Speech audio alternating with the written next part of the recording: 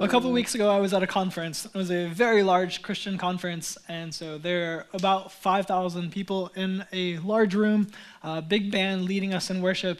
And so there was kind of some worship, and then a time where some speakers shared with us, and then another time of worship through music. And when we got to that second time of worship through music, there had been a family sitting right in front of me, two parents and then two children. And as the music began to go, they were just kind of way more expressive than the average person, I would say. But by the end of the first verse, I saw mom and dad kind of like shuffling their kids out, and I was like, oh, I guess they've got to leave early or something. So they leave, and next thing I know, they're not leaving. They actually have just worked their way forward to where now they're in the front of the whole section, just like in the hallway.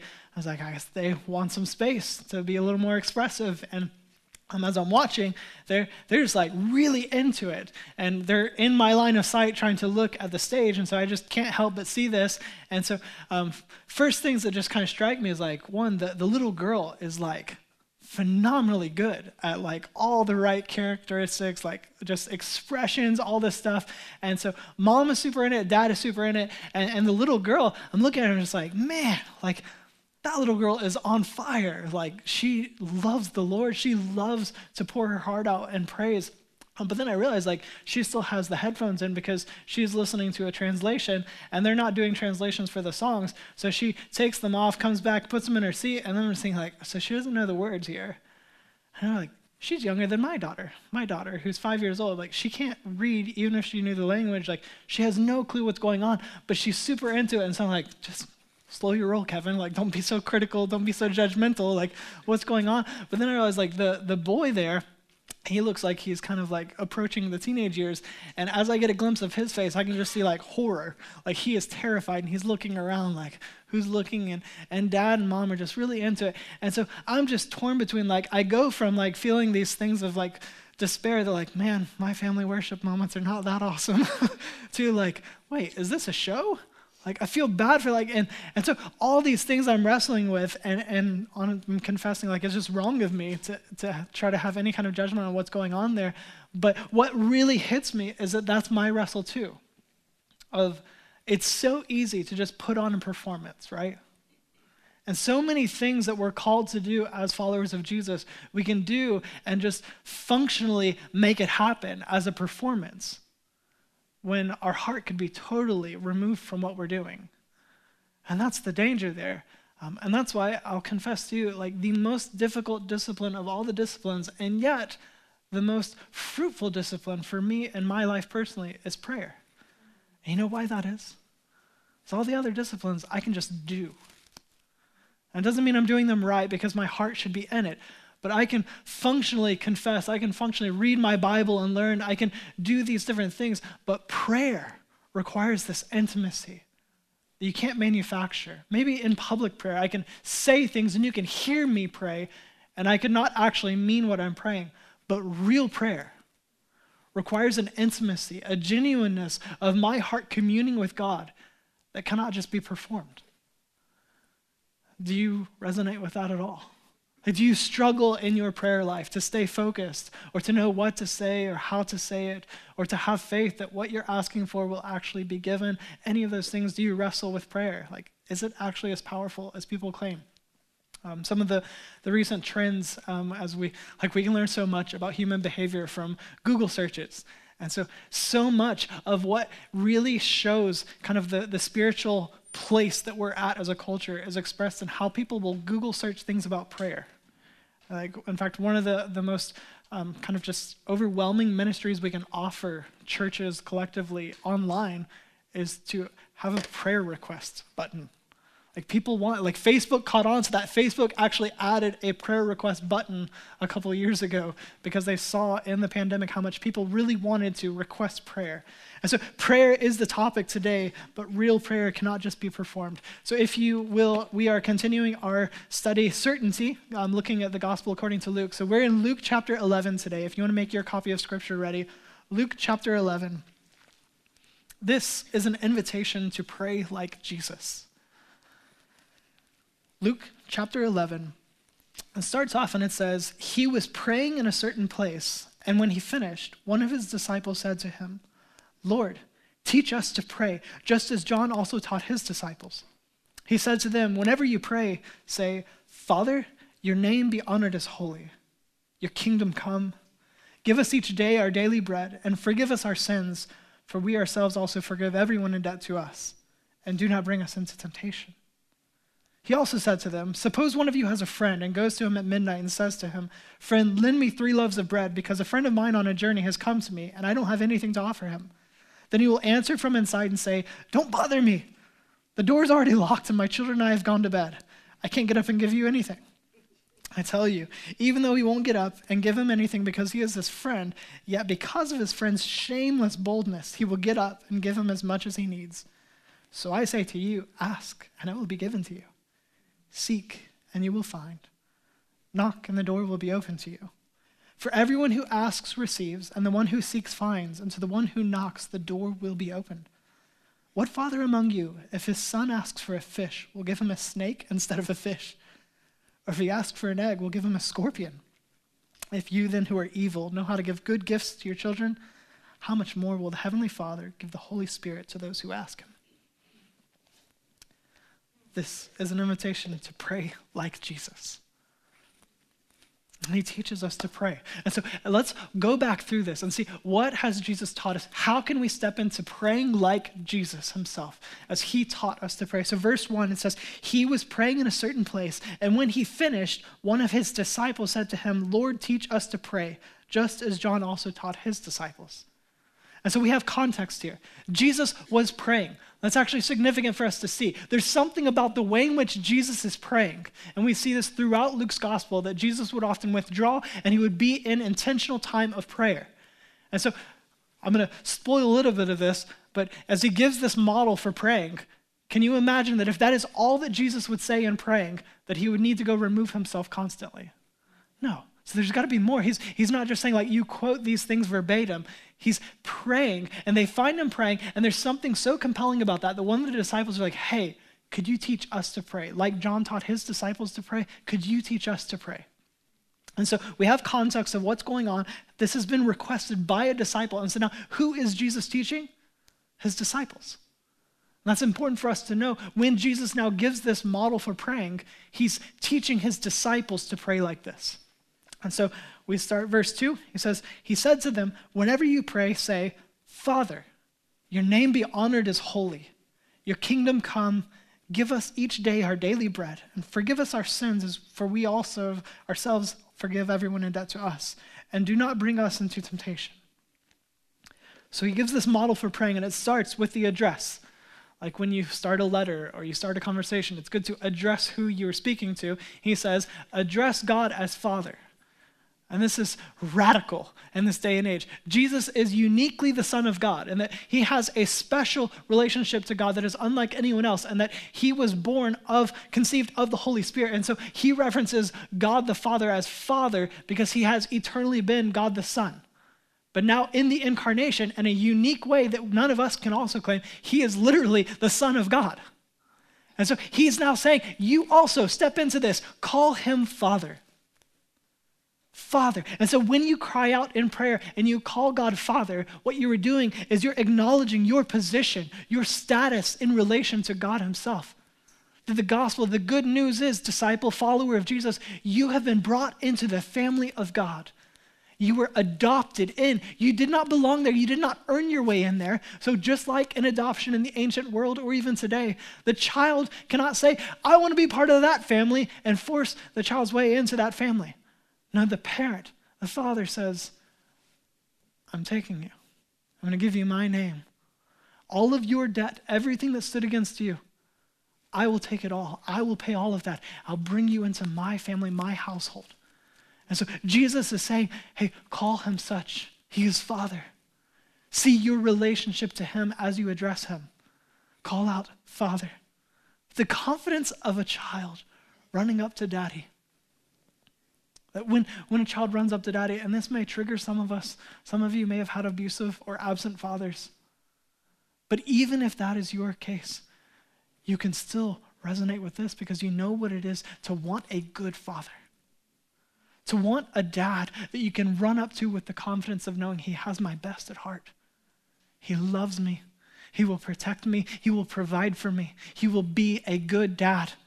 And so when you come to God in prayer, you come saying, Dad, Father, here I am.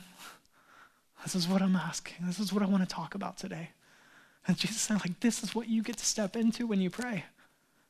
You get to step into knowing that's your relationship with him. And it says, your name be honored as holy. The next stanzas here, if you will, they're basically reorienting us. That we start with, hey, this is my position. This is why I come to you, because you are Father and I'm your son or your daughter. And now he says, now get your view right, that it has to be God-centric. It's a theocentric view. Your name be honored as holy. Your kingdom come. And so the name of someone is tied to their personhood. If you speak about Kevin, you're not just speaking about a name of Kevin, you're speaking about Kevin the person. And so when we speak of the name of God, we're speaking of the personhood of God. And so he's saying, your name, let you yourself be known as holy. Because is God holy? Absolutely. But is he honored as holy in this world? No. And so this is a request. God, let's see it come about. Let me be part of that as your son. I want to see your name, your personhood known to be who you are, honored as holy in this world because you are holy. And so this is worship. This is seeing rightly who God is and who he should be seen to be throughout this world. So your kingdom come. We plead for this because we know it is here. Jesus came around saying the kingdom of heaven is here. So it's here. God rules and reigns in us. And it's coming to bear on this planet, and it will come to bear fully in consummation the day when Jesus visibly returns to this planet. He is coming again. And so we, like John ending the Revelation, and as this became such a common statement throughout the New Testament in the church, Maranatha, come, Lord Jesus. This is our constant prayer. We see anything that causes despair, and we say, come, Lord Jesus. We see anything that causes the greatest delight, and we say, it pales in comparison to what's to come. So come, Lord Jesus. Just constantly, your kingdom come. To long for this. To ask for the consummation of the age. And so you come to Dad. So this is why I'm here, because you adopted me in. You paid the price. I'm yours, and you are mine. So Dad, help me to see things rightly. Your name be honored as holy. You are holy. Would you make all things right again? Come soon. Come soon. So reorientation to theocentric reality and view. And then he starts the request. He says, give us each day our daily bread. This daily bread is looking to and asking God for provision. You come to Dad, you come to Father and say, I need these things. God, I need these things. And he loves to provide. But what does he say here? He says daily bread. I mean, bread, a basic, just nutritional artifact that's going to help sustain us for life. Nothing extravagant, just bread. And it's in a quantity of daily. That what I need for today, God, would you provide? What he's saying is, ask for your necessities, not luxuries, necessities. So Jesus teaches us to ask for the necessities, not the luxuries, but that begs the question, like, is it wrong now to ask for things that I just want?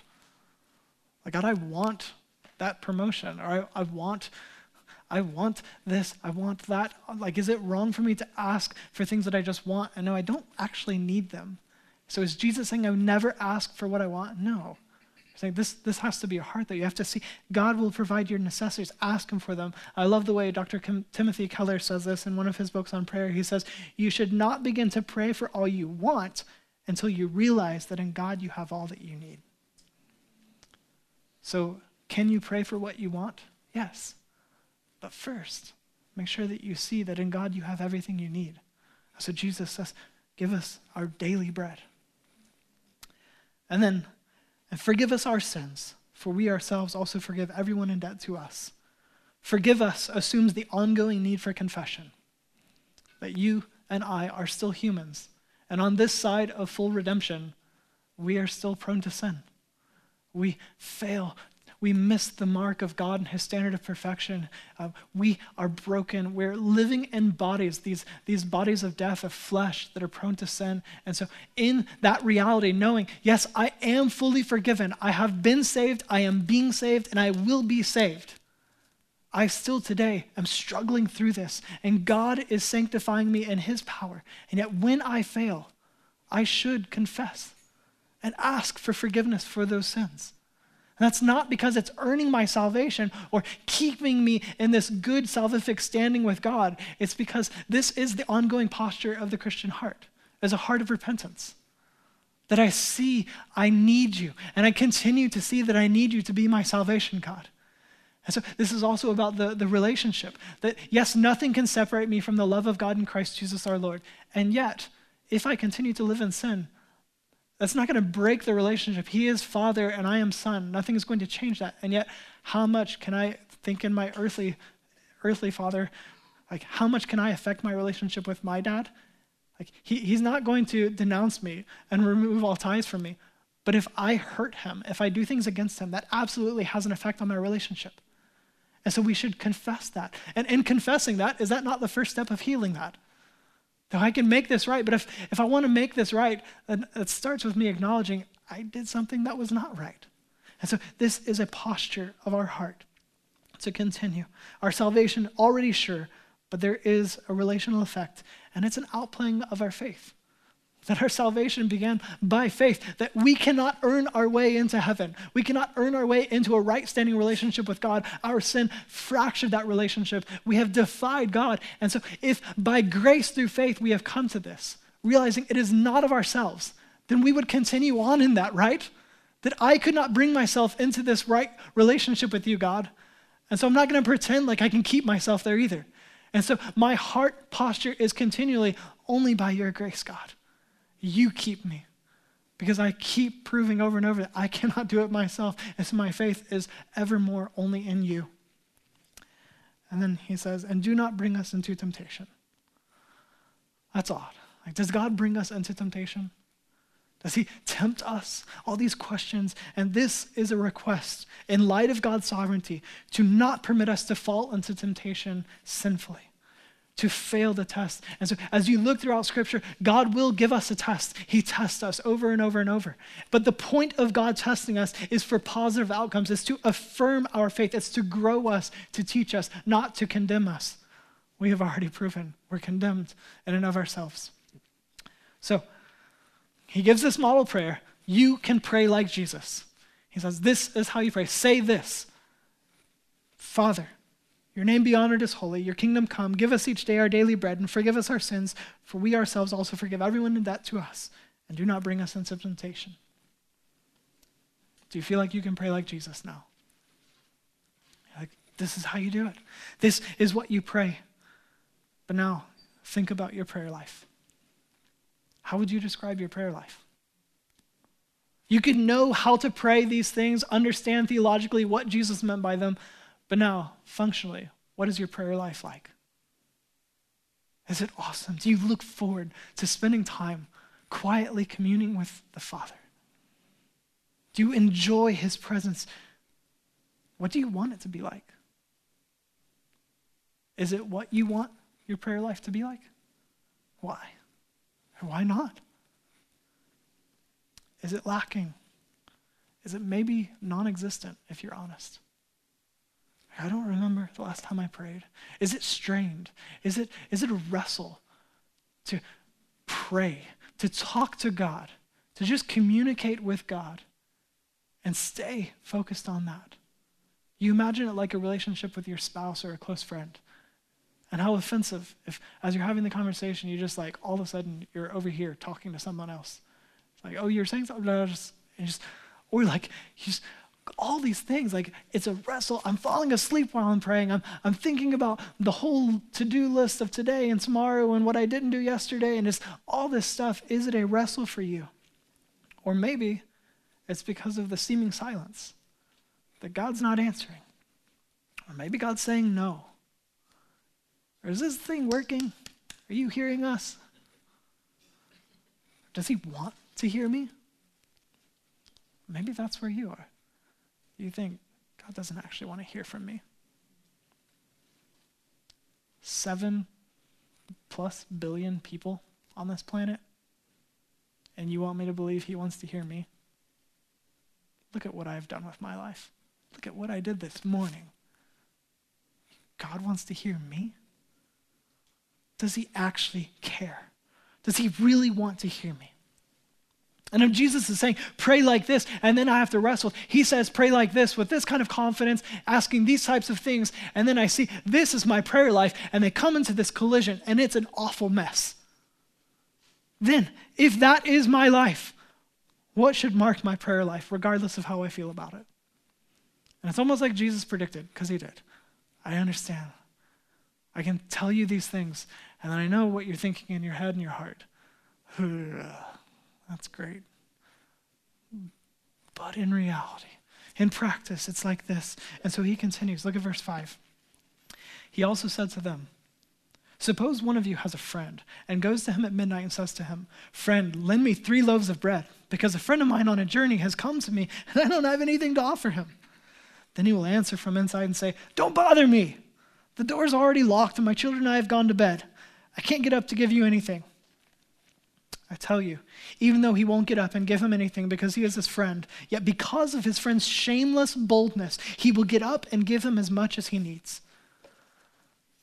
So you hesitate to ask God for things because you fear he's not listening or he won't say yes or whatever the case may be. You have no right to be there. In my shame, in my self-condemnation, or the enemy's accusations, all these things make me feel like I just can't come to him. And he's like, look, think about it like this. So 2,000 years ago, houses were built kind of like my house. We can hear everything that happens outside while we're inside. It's amazing and scary. Like if they hear these conversations, oh my goodness. But here's the thing. So thin walls, it's middle of the night. You've gone to bed, the kids are in bed, and like if you're a parent, you know that's a big deal, okay? The kids are in bed, now you're in bed, like an even bigger deal. So, the day is done, finally. I'm going to close my eyes. Knock, knock, knock, knock, knock. You're like, you just woke the kids up. I know it. Like somebody's yelling. You're having a conversation through the walls, apparently, like my house. And so here they are. Hey, man, a friend came on a long journey. He's starving to death. I don't have anything to feed him. Can I borrow some food? Publix is closed. There's nothing open right now. Like, I just need some bread, man. Go away, shut up, get out of here. The kids are in bed, you're going to wake them up. I'm in bed, leave us alone. The door's locked.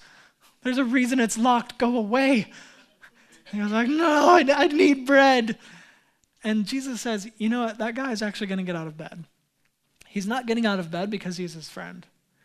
He's getting out of bed because of that guy's shameless boldness and persistence. That guy has got up in the middle of the night and said, I've got nothing, and this is embarrassing. And I'm going to add to my embarrassment because I care about you, and I'm going to go tell other people about my embarrassment.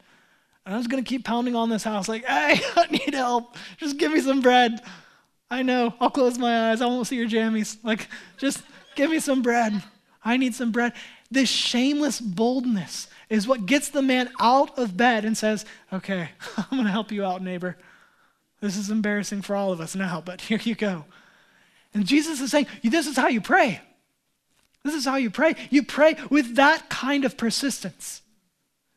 You get up in the middle of the night and it's embarrassing. And then you add to your embarrassment by telling and talking to other people about it. You come with persistence. You have to come desperate and knowing your utter inability. And that's how you come to God. And that's how you see him answer. When you come knowing, I have nothing, and this is embarrassing, but all of my shame, you took on yourself. You already know me through and through, God, so why am I scared to come talk to you?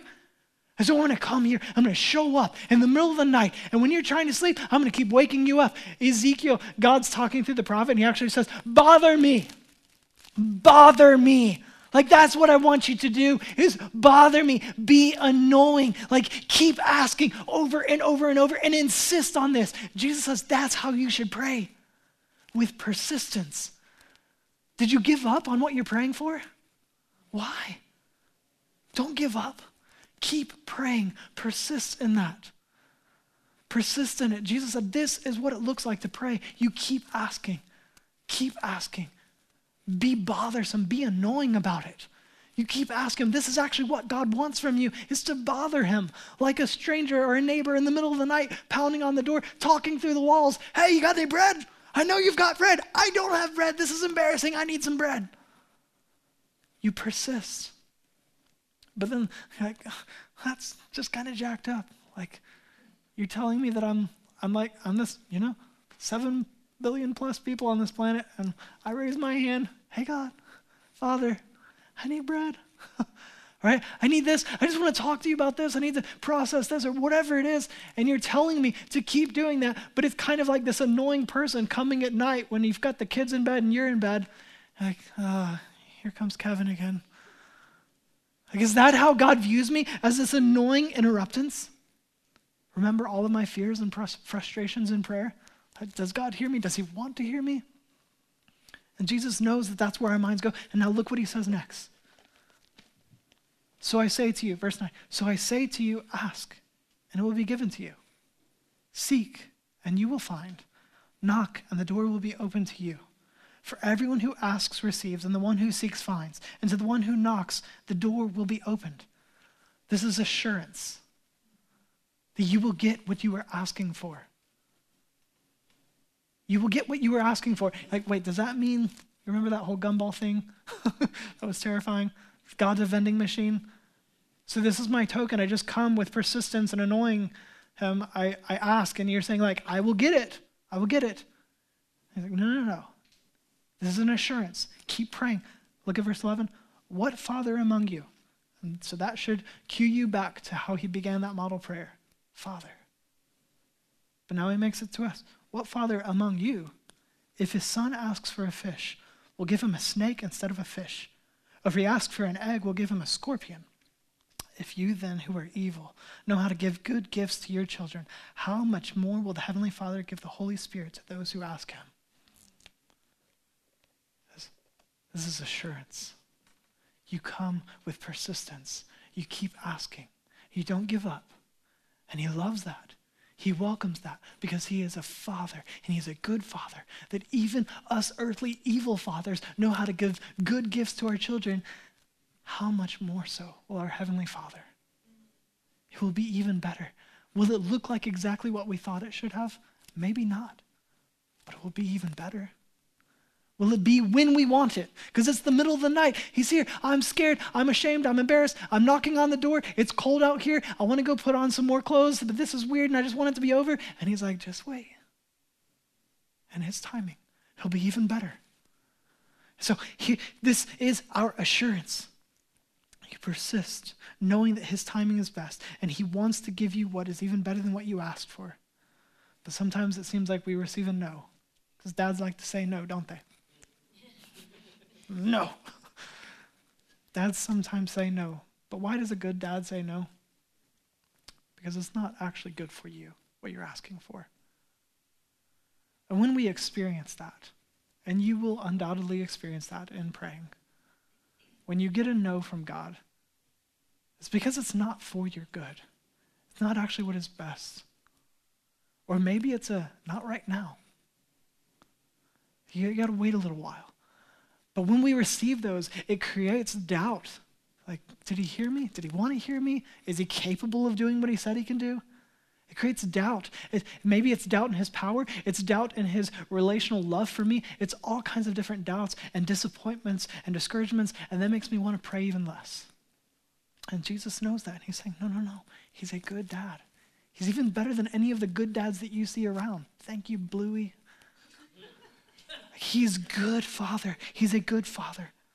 And so when I tell my kids no, and I watch it break their heart, do you think I revel in that? No, because I'm trying to be a good dad. But when I tell them no, it's for a reason, but I see the way that it devastates them. And so what do I have to do? I have to rebuild that trust. I have to soothe those doubts. And what do I do to rebuild that trust? How do you rebuild any kind of trust? It's time.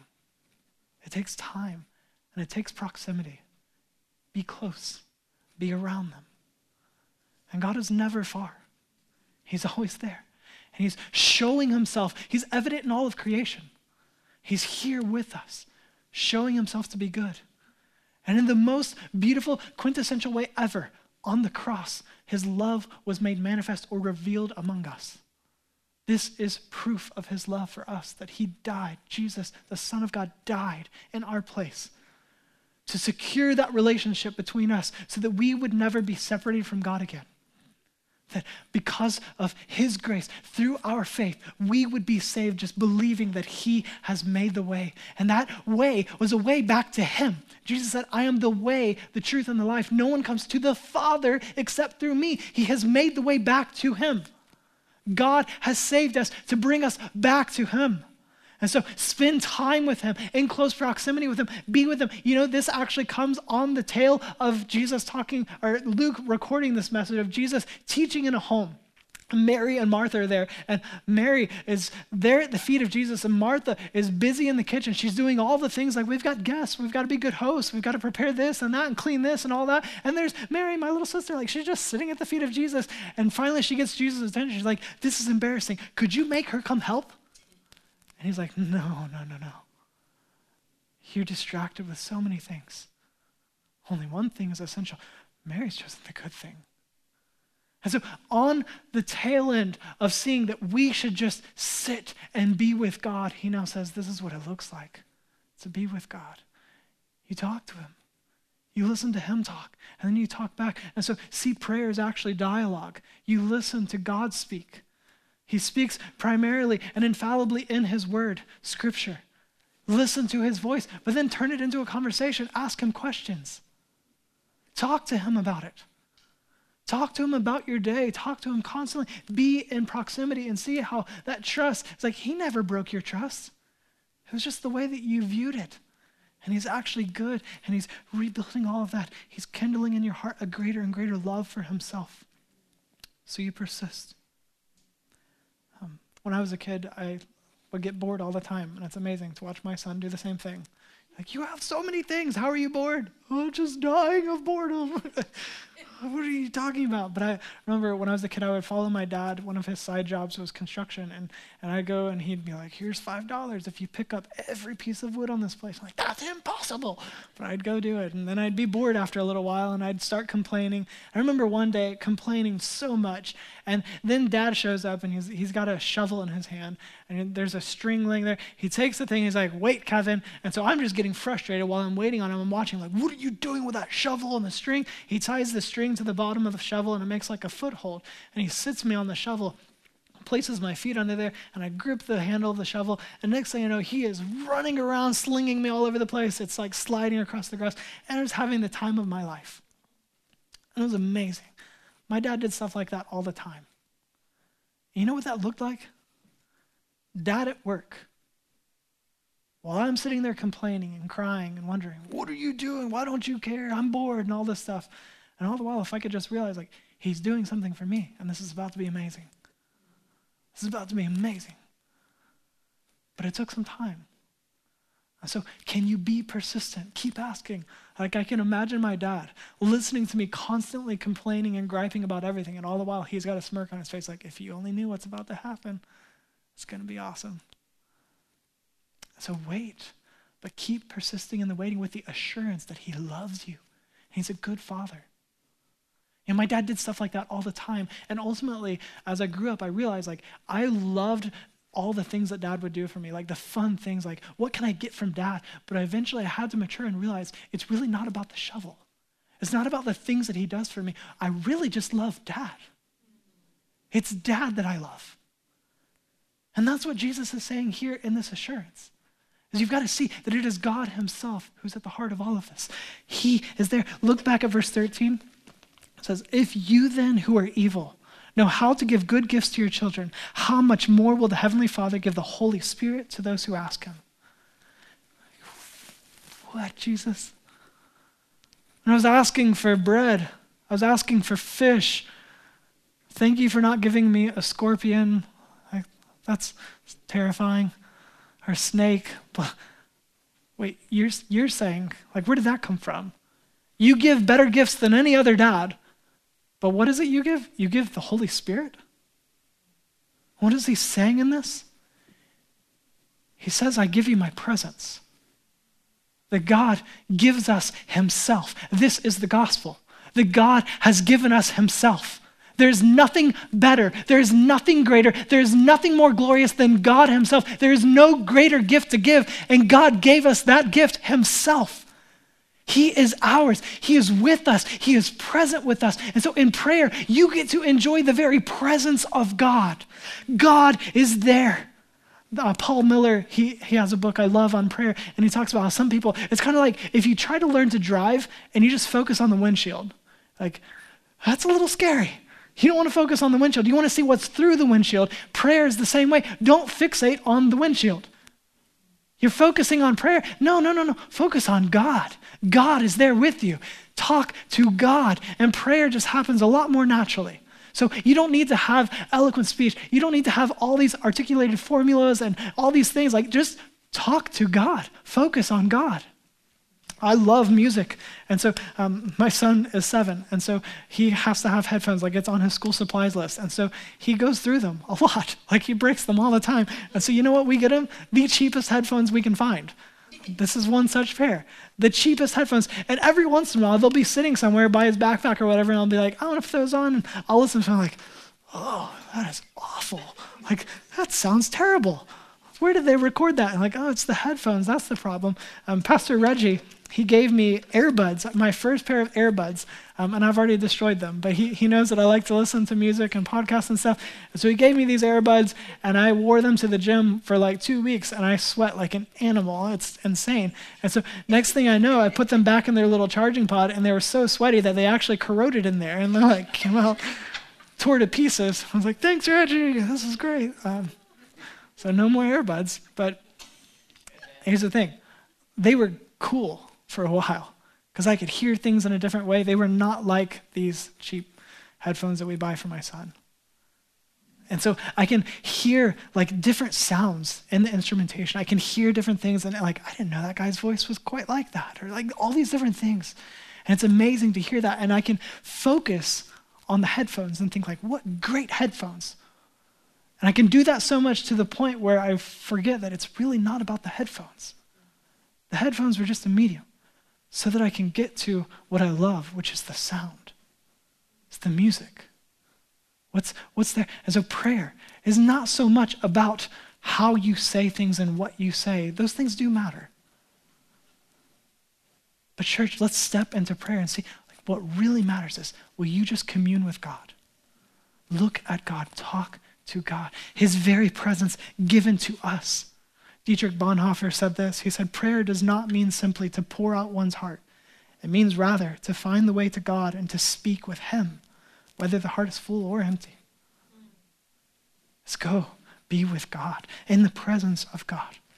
So here's the heart of prayer. There is nothing better than God, and he gives us his very self in prayer in a very special way. So enjoy him. Jesus said this in John 14. He said, if you love me, you will keep my commands, and I will ask the Father, and he will give you another counselor, that's capital C counselor, to be with you forever. He is the Spirit, capital S, Spirit of truth. The world is unable to receive him because it doesn't see him or know him, but you do know him because he remains with you and will be in you. God, the Spirit, is with us. He is in us, believer. And Jesus said this is actually even better. He goes on a couple chapters later. He says, nevertheless, I'm telling you the truth. It is for your benefit that I go away, because if I don't go away, the counselor will not come to you. If I go, I will send him to you.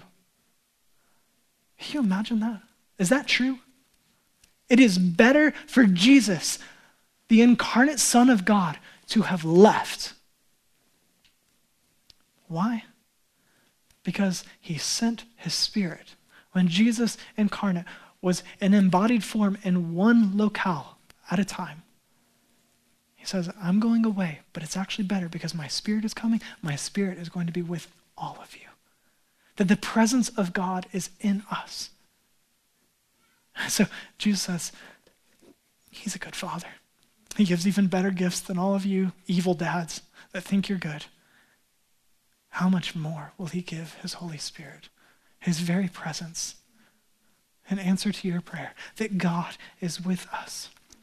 We have these distorted views of the person of God. Like one of the ones that drives me nuts that we hear all the time, kind of challenging the Christian faith. It's like Old Testament God, New Testament God. Like I read the Old Testament, and he's so angry and wrathful. Like there's no mercy there. And then I get to the New Testament, he's like, oh, flow, nice, calm Jesus, billowy hair, so gracious. I forgive you and you and you. Like, no. God, the triune God, one God in three persons, the Father, Son, and Spirit, have always existed. From eternity past, there will never be a point when they do not all three exist. And they have always been present and gracious. They have also always been holy, with a just wrath for anything that offends their love. And so God is consistent. He has always been the same, but in the same way, now we think of like, okay, Jesus, like we saw you, like we get the gospel picture, like you are really kind, really seemingly safe. He's not, by the way. But like we see, like he died on the cross and all this stuff and like feels so approachable, friendly. But then we hear about the Spirit and like I hear the people who love the Spirit and they're a little wacky. Like they're talking about crazy things that I've never seen and it's terrifying and all this stuff. And the same thing. No, don't be scared.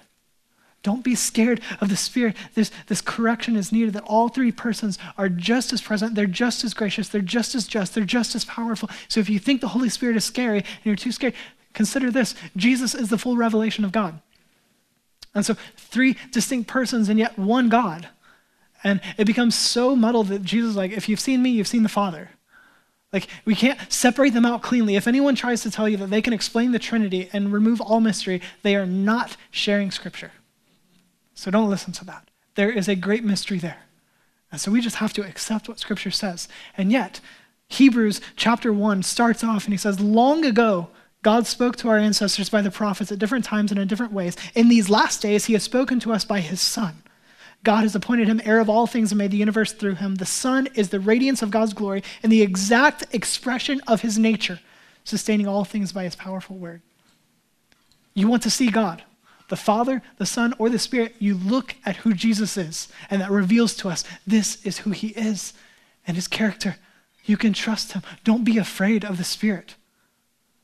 Don't be afraid of him. But maybe you're on the other side of that and your view of God is, whether that's the Father, Son, or Spirit, is just way too safe. He is not safe. You should be overwhelmed with the grandeur of God. In fact, John wrote in Revelation, he's reporting to us this vision that he gets. And when he sees Jesus as one of Jesus' closest friends, he laid back into the bosom of Jesus and all this stuff. Like he knew Jesus, they were tight. And yet when he sees the glorified risen Jesus, he is overwhelmed with every sensory experience to where he falls as though dead. And Jesus has to reassure him. He is not safe, but he loves us.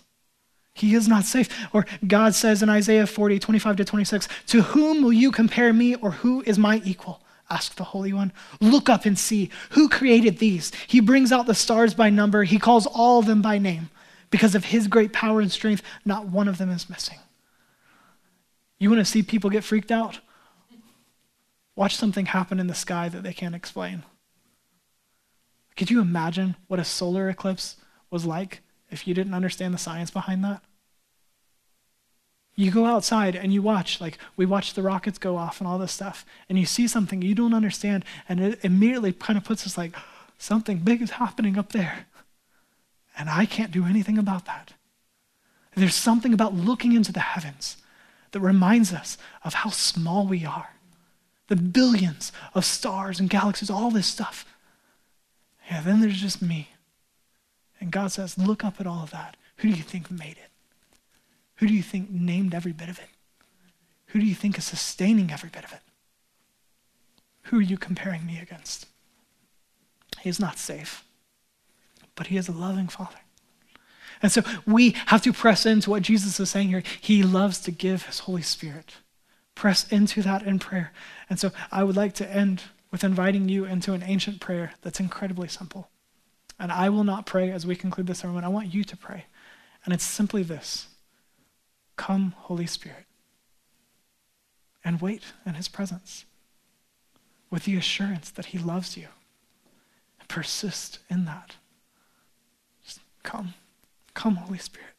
Because when we pray this, we acknowledge God's presence and seek a greater awareness of it, because there's nowhere we can go to escape his presence. So as we pray, come Holy Spirit, we're seeking a greater awareness. We're seeking for him to actively come into our lives in a way that maybe we've been kind of grieving him in. This is us posturing ourselves to allow him to move in and among us as only he can, fulfilling what he can do, what he said he would do in us and through us. And when we say come, we're saying, I'll wait.